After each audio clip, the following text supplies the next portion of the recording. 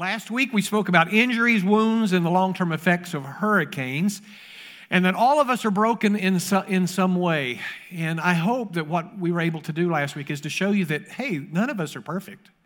We all have issues. We all have gone through things. We're all going to go through more things. And we can be broken, but living with brokenness is a really hard way to live, okay? Living with brokenness is really tough. Fearfulness, living in fear, living with a short fuse. I almost didn't say that. Living with a short temper, okay? Anger issues, low self-esteem, confusion of the mind, unhealthy habits, unhealthy relationships. Brokenness is no fun. Brokenness is hard to deal with. And you remember Chippy the parakeet, right? He got sucked in the vacuum cleaner. He got washed over under the faucet. And then they took out the hairdryer and blew him off, and he thought a hurricane had come through. That's kind of what it's like when you're living a broken life. Okay, so it's not a fun thing. But I have something to say to us today, and I've got a few things. And the one main thing that I want to say, I'm going to say it right now. We'll get it out of the way. You can dwell on it. We'll deal with it a little bit more later. But it's this.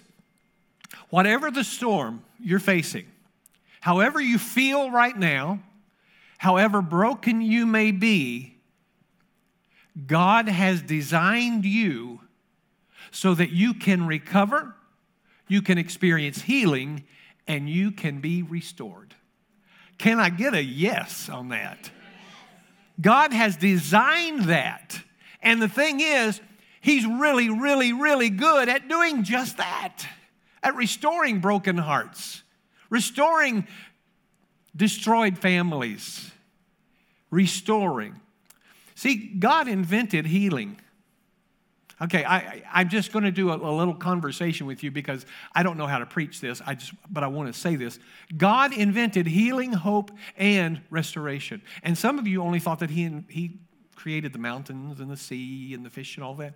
But He also created the human body when experiencing overwhelming pain to shut down. Did you know that happens in the body?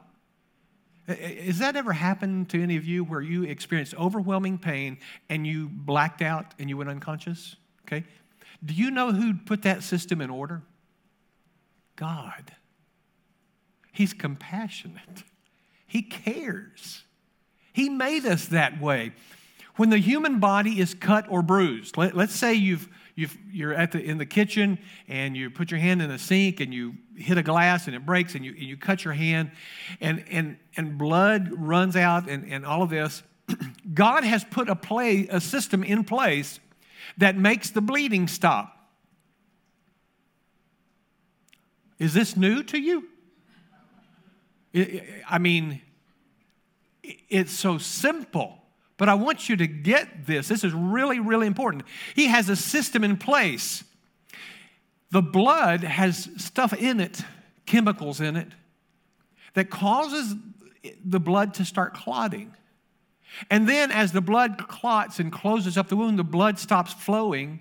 And then after a while, little fibrils crisscross, and they make up the gap, you know? And after a while, a scab forms on that, right? And after a while, the scab goes away and there's a scar there. Did you know God invented that system? Isn't that pretty cool? I mean, it's absolutely a miracle. It is a miracle how it works. Do you know why you can have surgery and recover from that? Because God put a system of healing in place. So that when that incision for your appendectomy or your tonsillectomy or whatever, it bleeds a while, it closes up a while, it's really sore. You know, when you get a cut like that, a bunch of stuff happens. Fluids rush to that site to help.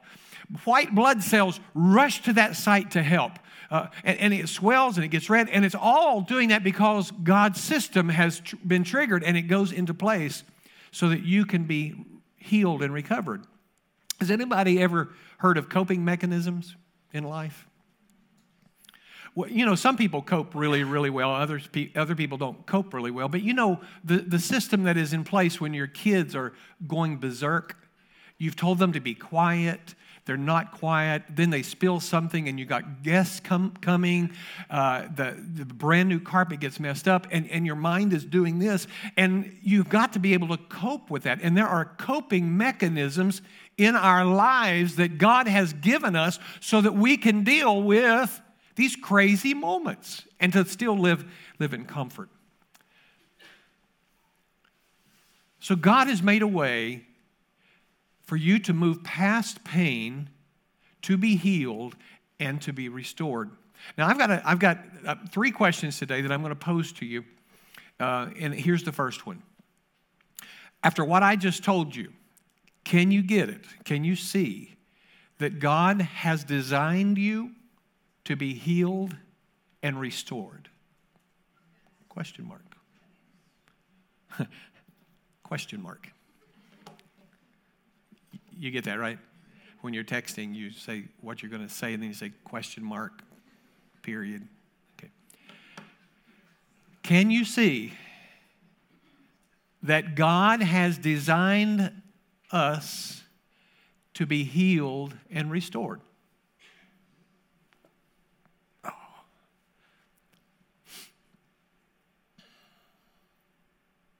I just want you to sit on that for a second. The systems that are in place in your life are remarkable.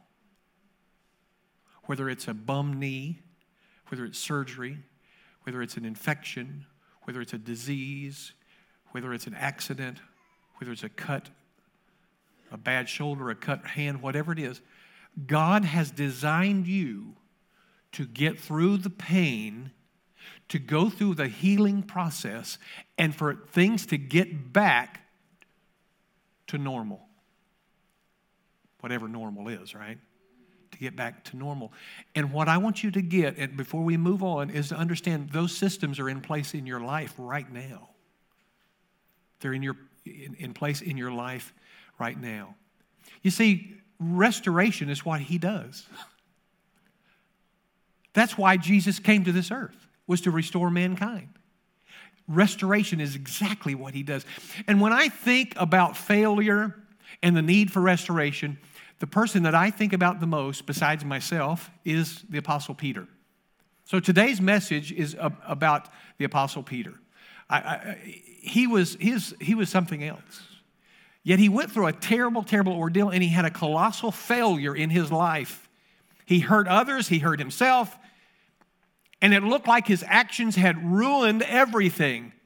He was an amazing guy with an amazing future who had an amazing failure, who Jesus forgave, who came back and had an amazing life again. And I want you to see this man called Simon Peter.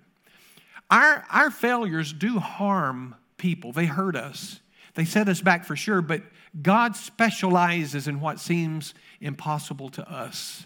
He can take things that you think are impossible and turn them around and make them something miraculous. So I want us to look for a few minutes at this man, Simon Peter. Simon Peter was a fisherman by trade and one of the original 12. He was a born leader, he was a strong leader, and he became the main leader to all of the Christian Jews of that day. When Jesus called Peter to follow him, he gave Peter a nickname. And it wasn't Honey Bunch. His name was Cephas. And Cephas means the rock. Actually, it means part of the bigger rock, but it's the rock. He was part of Jesus' inner circle. Do you know who Jesus' inner circle consisted of? It was Peter, James, and John. That was his inner circle. He was bold and he was brash and he was willing to step out. And oftentimes he spoke before he thought. He did things, he said things before his mind really got going. Peter was famous for several things. He was famous for being at the transfiguration of Jesus. You know the story in the New Testament where Jesus took Peter, James, and John up on this mountain. It's over in the Holy Land. That mountain's still there. And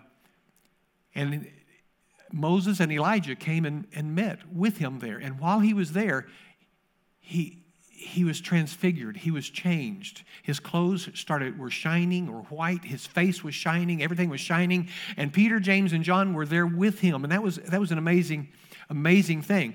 Peter is famous also for walking on the water to Jesus and for sinking and then for coming back out of the water.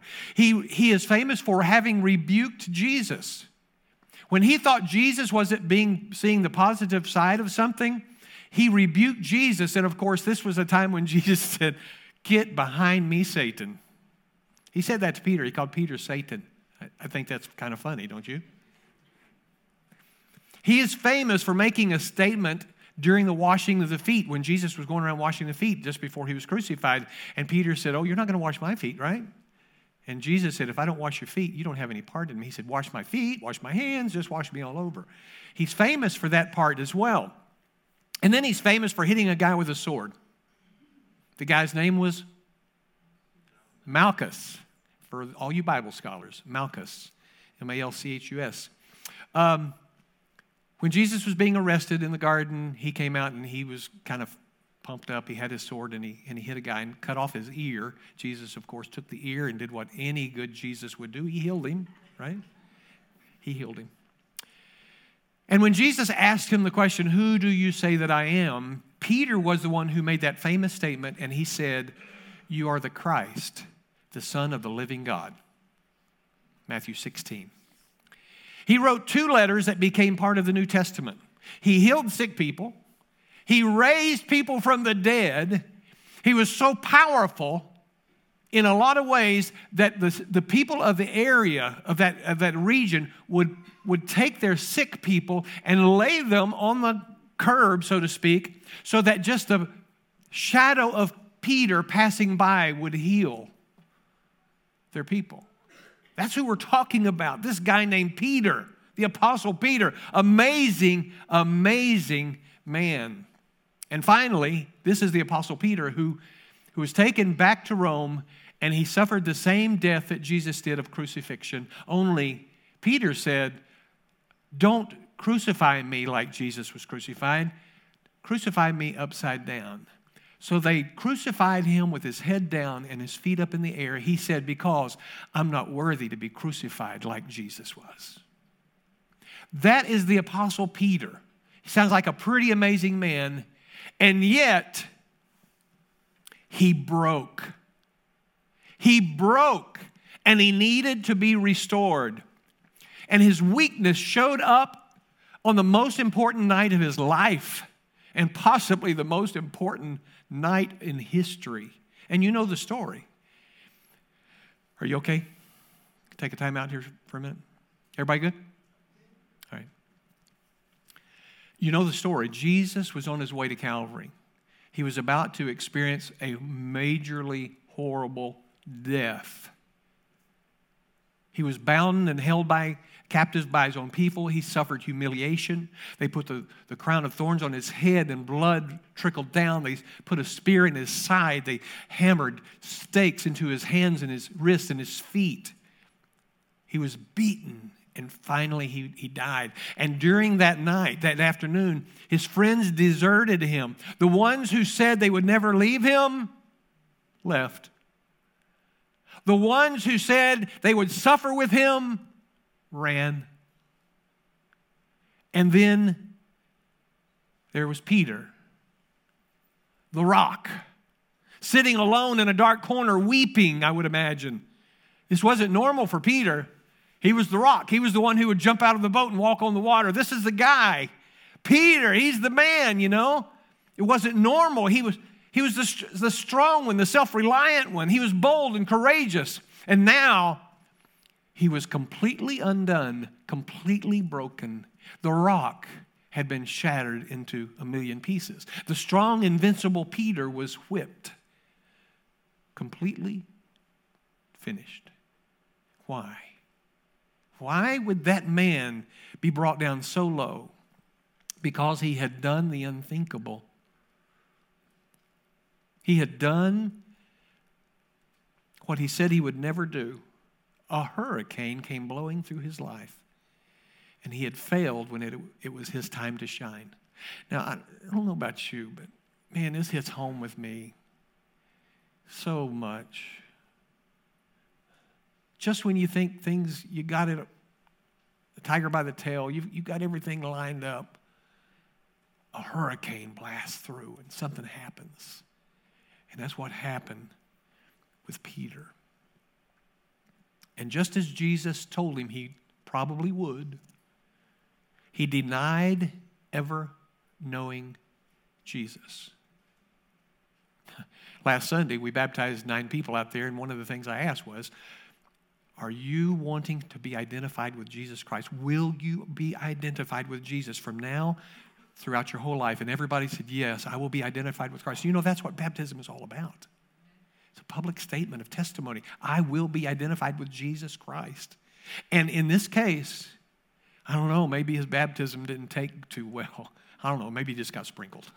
You know, that was a joke. But now we see Peter, distraught, embarrassed, sorrowful. And if Peter was ever going to be what he was supposed to be, something would have to change, because now he's done. He's broken. He's lost it. He doesn't have anything to add. He's lost face. He's lost faith. Everything is like this, and he doesn't know what to do. In this condition, Peter would be pretty useless. He failed. Everybody knew he failed. And he certainly did need to be restored. And here's my second question to you. Do you think the Lord wanted Peter to remain a failure? Think about that. Peter has now been knocked off his horse.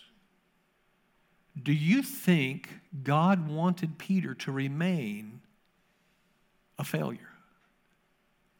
To remain broken? After all, Peter, man, you had every chance in the world. We taught you right. We mentored you right. You saw Jesus. You were there when all this happened. How could you possibly have done that? Okay, that was your second question. We'll refer back to it. So Jesus goes to Peter. He knew Peter had to be restored. He knew where to find him, because Peter, we always default back to our previous life. He went back to fishing. What would you default back to? But the story is a good story, and I'm gonna just talk you through the story. It's the first 9 verses of chapter 21. Jesus had arranged this morning. The guys, seven apostles, 7 of the 12, had gotten together, and Peter said, "Don't know what to do. I'm going fishing." Cowboy, that sounds like a good thing. He's a good man. I'm going fishing. And these other 6 guys said, well, if you're going fishing, we're going fishing too. He was the leader, right? So they go out in their boat. They took a small boat, and they went out into the sea. And the Bible tells us that they fished all through the night like they normally would do. They'd cast out their net. They'd bring it in. They'd cast out their net. They'd bring it in. And they didn't catch anything. Night had come through. No fish. And about the time morning was breaking, Jesus came walking on the shore next to the sea. The guys were about 100 yards out in the water in a small boat. It was still dark, kind of starting to change with a little bit of the light changing everything. And Jesus hollers out to them and says, "Hey guys, are you catching any?" Now, that's my way. He said, "Do you have any food? Hey children, hey guys, friends, you got anything to eat out there?" And they said, "Man, we don't have anything. We've been fishing all night, nothing." And Jesus said, "Well, if you'll cast your net on the right side of the boat, you'll have something to eat." And the Bible tells us that they took the net and they cast it on the other side, and they drew up their net. And the net was so full of big fish that they could hardly even bring it into the boat. When that happened, John, who wrote this account, and I love the way he refers to himself. He doesn't call himself John did this or I did that. He said the one that was loved by Jesus. So the disciple that leaned upon the breast of Jesus. And when John saw it, he poked Peter and said, "Peter, That's the Lord. And Peter says, what? What? Get real. Are you serious? That was mine too. They didn't talk like that. But he says, are you serious? And when he realized it was Jesus on the shore, he covered himself back up because he had been basically naked fishing with all the other guys. And he covered himself up and he jumped in the water. And what is that about Peter? Right? He jumped in the water. Maybe he thought he was going to walk on the water. I don't know. That just happened to me. That just came up. Maybe he thought he was going to walk on the water because Jesus let him do that before. So he runs to Jesus. The guys come in from the boat. And when they got there, this is where I want to read the scripture to you. And this is John 21, starting with verse 9. When they got on land, they saw a charcoal fire in place with fish laid on it and bread.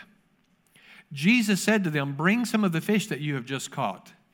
So Simon Peter went aboard and hauled the net ashore full of large fish, 153 of them. Any idea? Anybody know why he told us exactly the number of fish? Nobody knows, but it's there.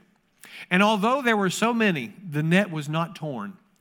And Jesus said to them, come and have breakfast. Come and dine. Come and eat. Come and fellowship. Come and be restored. Now, none of the disciples dared ask him, who are you? They knew it was the Lord. Jesus came and took the bread and gave it to them, and so with the fish. This was now the third time that Jesus was revealed to the disciples after he was raised from the dead. When they had finished breakfast, Jesus said to Simon Peter, Simon, son of John, do you love me more than these? He said to him, yes, Lord, you know that I love you. He said to him, well, feed my lambs. He said to him a second time, Simon, son of John, do you love me? And he said to him, yes, Lord, you know that I love you. He was probably getting just a little ticked with him about that time. He said, tend my sheep. He said to him the third time, Simon, son of John, do you love me? And he said to him, Lord, you know everything. You know that I love you. Jesus said to him, feed my sheep. Truly, truly, I say to you, when you were young, you used to dress yourself and walk wherever you wanted. But when you are old, you will stretch out your hands and another will dress you and carry you where you do not want to go. And this he said to show by what kind of death he was to glorify God. And after saying this to Peter, he said, follow me. Follow me. Can you imagine the scene? The 7 fishermen and Jesus. It had been a week that had changed the world, and these guys had failed the test. It had been a week to remember. It had been a week that nobody could have fathomed, and these guys did not stand the test. I believe around the campfire that morning they were pretty quiet, probably unsure of themselves, not knowing what to say. Awkward, right? After all, they weren't proud of their actions. And Peter was probably wondering, what in the world is going to happen now? What is Jesus going to say to me now? What would Jesus say? Would he say, why, Peter? Why did you not stand up for me? Why, Peter, I can't believe you did that. Or, Peter, what a great friend you are. You know, when I needed you most, you weren't there. But Jesus didn't accuse him. I like that because Jesus is not the accuser of the brethren. Satan is. Amen? Jesus is the comforter of the brethren, the helper of the brethren, the lover of the brethren, the feeder of the brethren.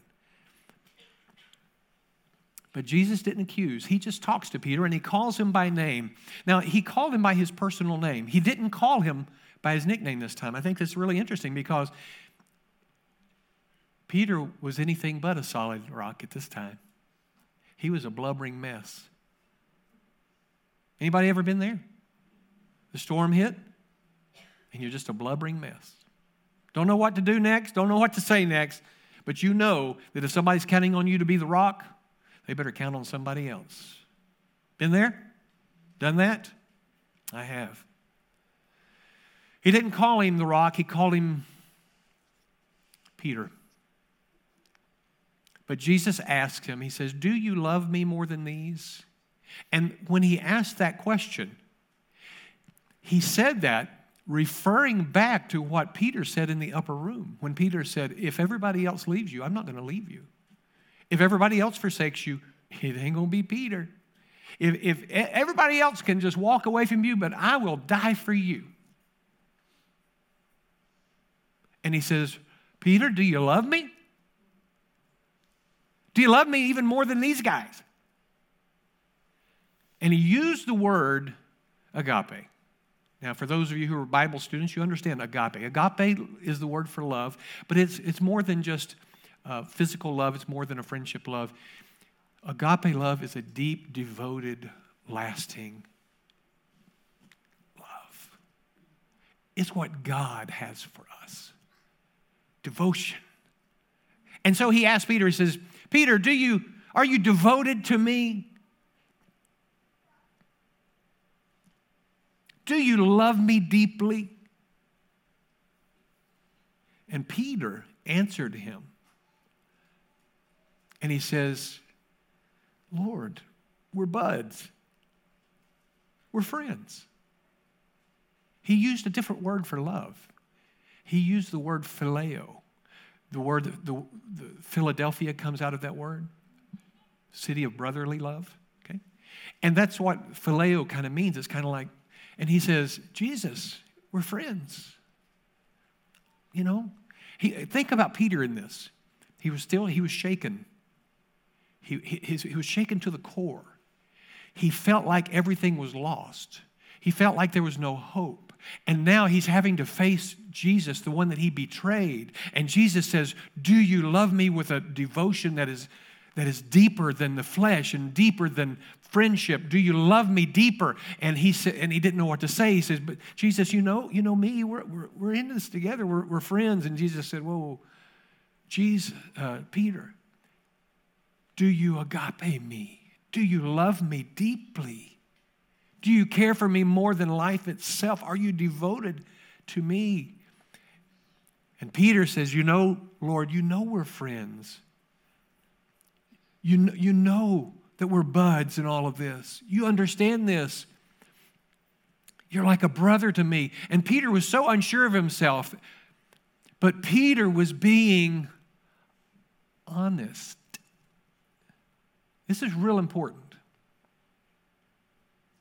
Peter was being honest. If you're going to come to a place of healthiness in relationship with God, you're going to have to do it in honesty.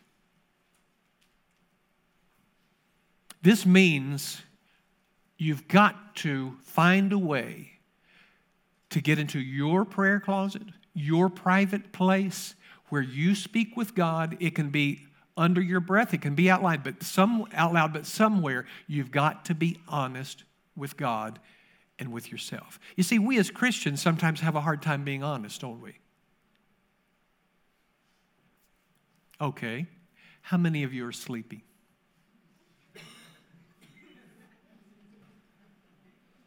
I got you, didn't I?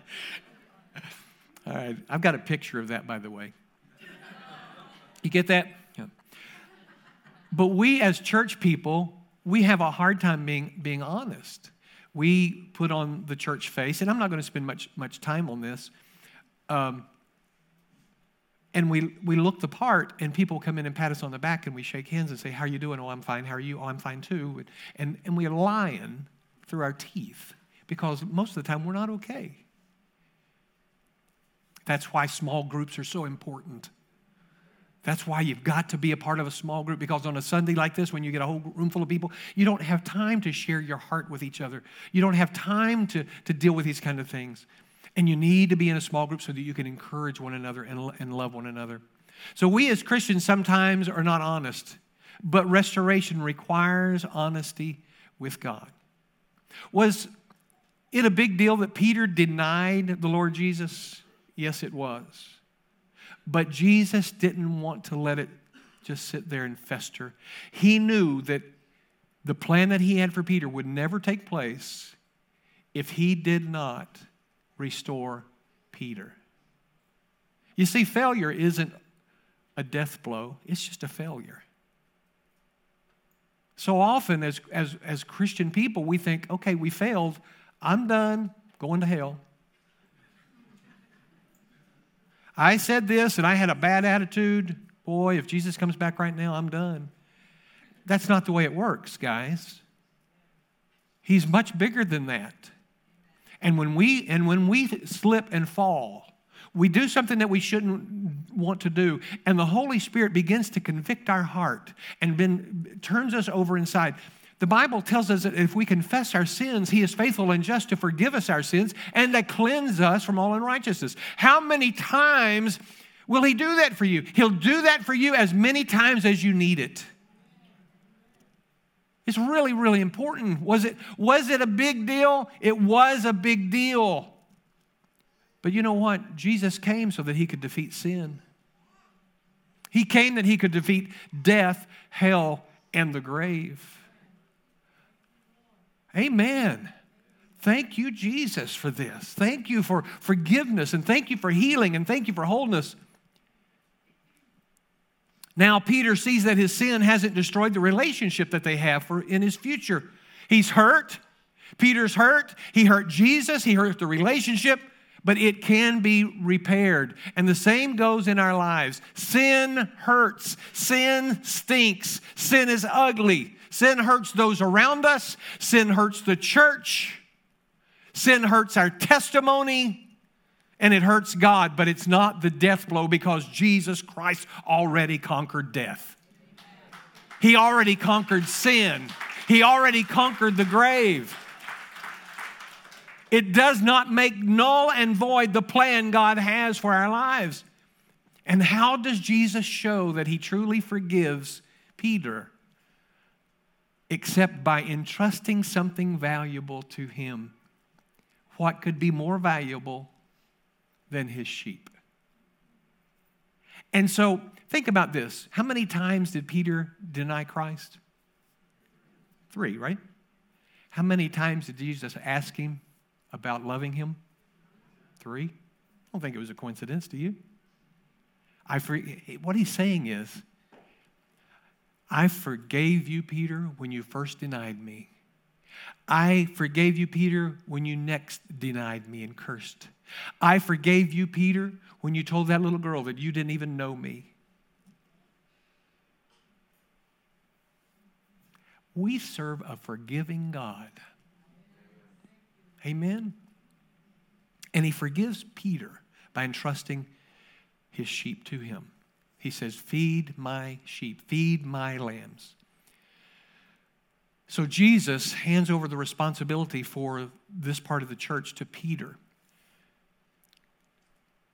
He disqualified himself from leadership. Do you catch that? And Jesus restored him to a place of service. In our world today, and this is I want to say this gently and kindly, whether you're a United Methodist or whether you're a part of Church of God or whether you're first part of the Southern Baptist Association or Presbyterians or whatever. In our church today, when a person has a failure, most all churches have systems in place for restoration. I think it's a grand thing. I think we need to do that. But did you know what? The touch of the Holy Spirit is the best restorer there is. If it had been our situation, the council and the state bishop and all this would meet and say, okay, now this is the plan. In 6 months, you're going to have a talk with us. In a year, we're going to meet with you again. In 2 years, we're going to let you do this. And in 3 years, we will think about letting you preach again. And it's kind of like, I understand that. I really do. But Peter did the worst thing he could possibly ever do in life by denying Jesus Christ. And it was just a matter of a few weeks before Peter was back doing what he was supposed to be doing. And I thank God that God restores like that. He wants to do the same for us. Some of us believe we're too far gone. Hey, listen, we all fall. We all fail. The trick is just don't stay down. Don't wallow in your mess. Okay, you made a mess. Don't wallow in your mess. Get it up. If you spilled your milk, what would you do? You'd cry over spilled milk. You'd clean up the milk and you'd go get you another glass of milk, right? And sometimes we do this in the spiritual world. We mess up, we say things, we do things, we make bad decisions, we stop going, we stop being a part of, we stop this stuff, and we wallow around in our sorrow and wonder, oh God, why do I have to go through this? God, why?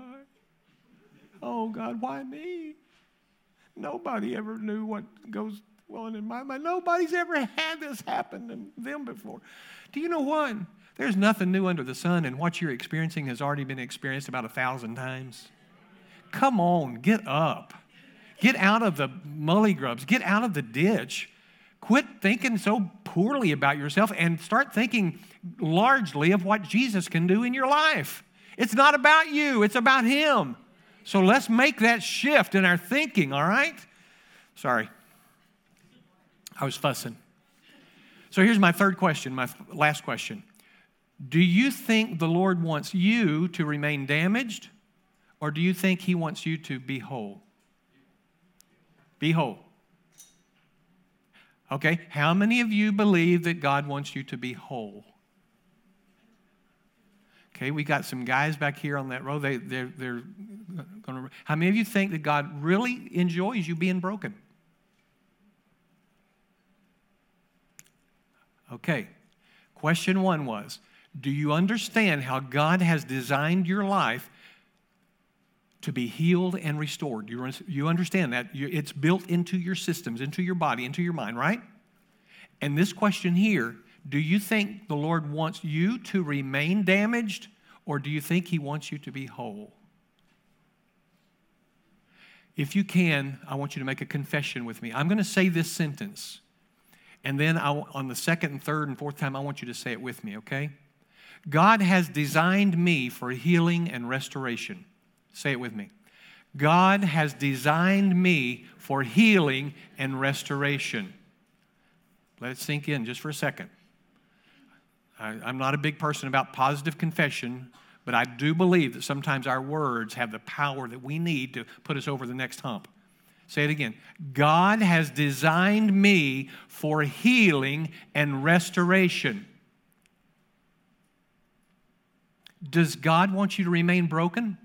No. Does God want you whole? Yes. Let's say it again. God has designed me for healing and restoration. Would you just praise Him with me right now? Lord, we praise You for that. We praise You for that. We honor You, God. 2 Timothy 1, for God has not given us a spirit of fear, but of power and of love and of a sound mind. Some of you are dealing with confusion. Some of you are dealing with heartache. Some of you are dealing with mind issues. And I want you to know, God doesn't want you to battle that kind of thing anymore. He wants you to be healed of that. He wants you to be whole in your mind. In James chapter 5, the scripture says, therefore confess your faults one to another and pray for one another that you may be healed. God has designed me for healing and restoration. God has designed me for healing and restoration. And whatever you're going through, God wants you to get through it and to be restored. You hear? If we can somehow get this, that God wants us whole, God wants us healthy, God wants us full. He wants our life to be so great and so large and so shining that everybody that looks at our life, they see a reflection of God in our life. That's what He wants for us. 1 John 1:9 says, if we confess our sins, He is faithful and just to forgive us our sins and to cleanse us from all unrighteousness. So first, let's do this. Let's recognize our brokenness, our condition. I've held on to things for decades that I need to release to the Lord. It's things that bring me heartache and things that make me not feel good and things that bother my mind. And I want to release that to the Lord today. First, we've got to recognize where our brokenness is, our condition. And secondly, we need to bring the condition to God. Then let's look to Him for healing and restoration. And lastly, and this is the part that I have a hard time with. Let's forget the things which are behind. And let's press toward the mark for the prize of the high calling of God in Christ Jesus. You see, the most difficult forgiveness you will ever have is not your friend or your spouse or your child or a neighbor. The most difficult challenge of forgiveness that you will ever have is forgiving yourself. The only way I know that you can do that is through the power of the Holy Spirit, because I can't do it enough. I can't get there enough. My mind is not strong enough. And the only way I know that I can forgive myself is to say, God, will you do it for me? Will you do it for me?